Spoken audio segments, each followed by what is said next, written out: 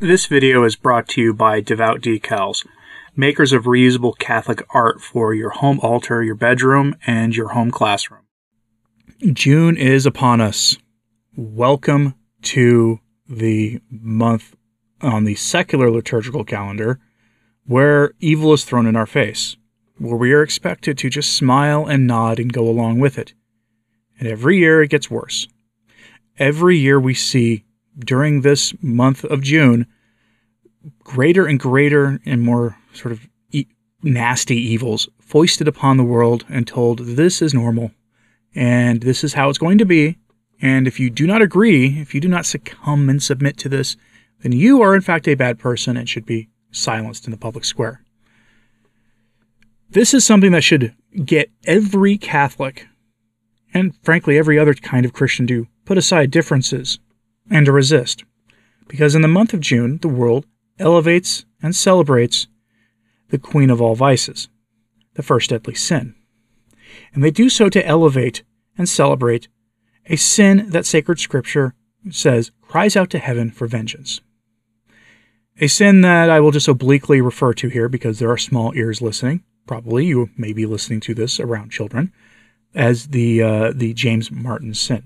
Because Pastor Jimmy Martin of the Jesuit Church spends his time advocating for the church to accept sins that the Bible has told us cannot be accepted, and has worked against the immemorial teaching of the faith on these topics.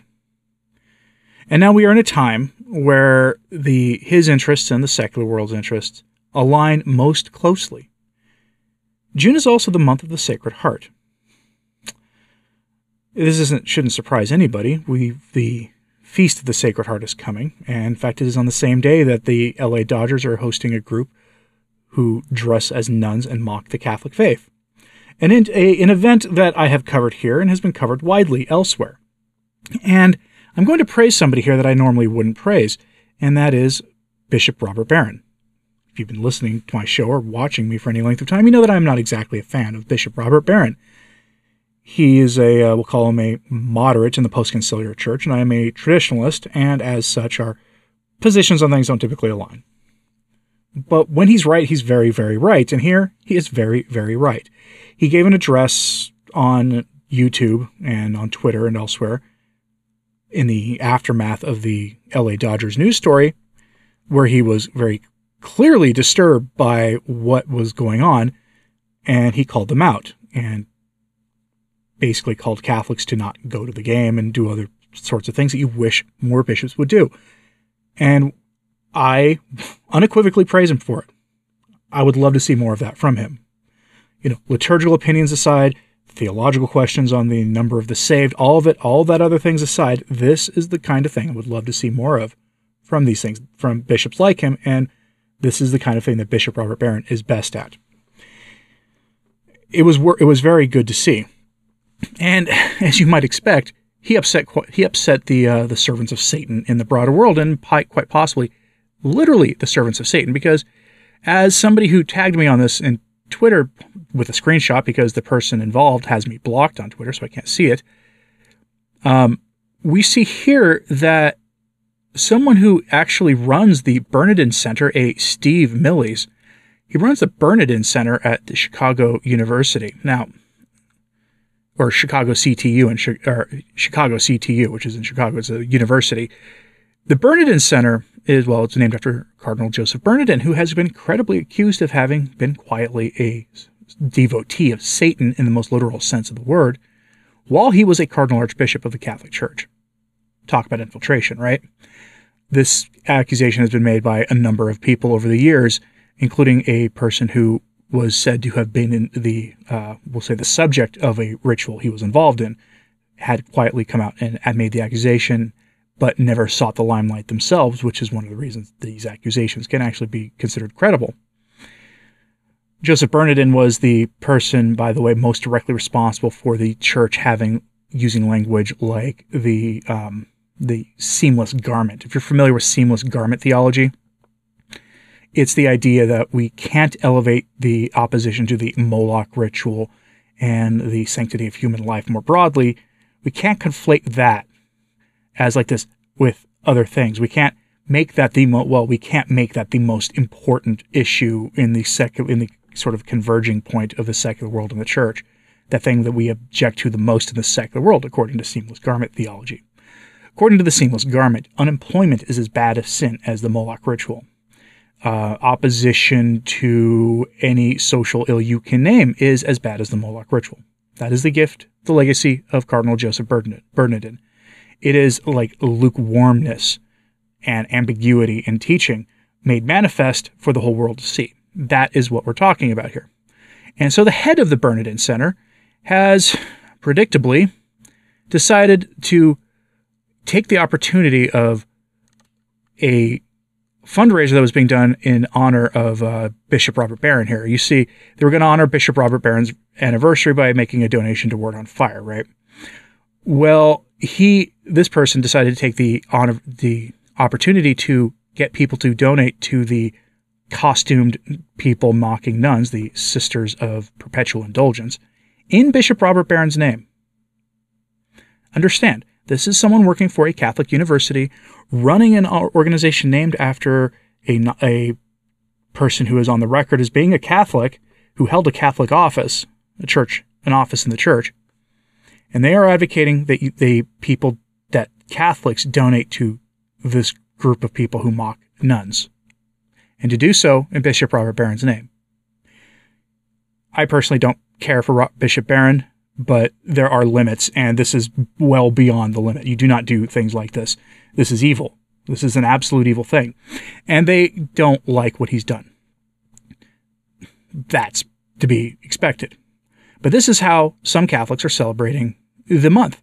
They are going to go all in on the evils we see this month. And so I suggest that you gird yourself, you prepare yourself, because what we are about to see here in the month of June is going to make you very, very happy for the 4th of July to come rolling around, even if you're not in the United States, even if you are not a biggest fan of the United States as a Catholic in America. Many Catholics in America have a very mixed feelings about the country we live in, and it's understandable, I guess.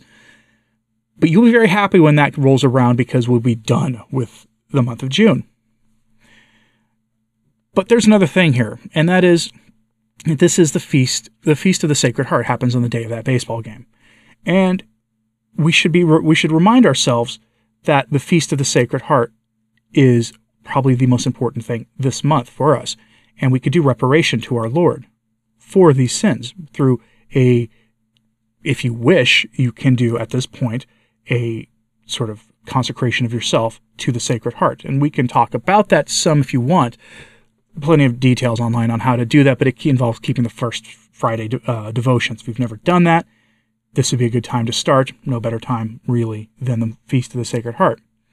But what else is going on this month? Well, here we have another way some Catholics are choosing to celebrate this month, and that is that there is a Mass we'll call it the liturgical language of the secular world for the month of June, on the Feast of Corpus Christi for those who celebrate the James Martin sin. And it's going to be presided by a priest named Father Doug Bood with deacons Herb Riley and Keith Condrick. And this is going to happen in Pittsburgh at Duquesne Holy Spirit Chapel.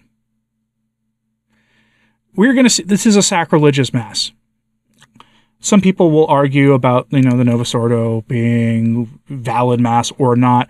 This is unequivocally going to be a sacrilegious Mass. Do not attend this Mass, obviously. But people should really reach out to the Bishop of Pittsburgh to get this thing shut down.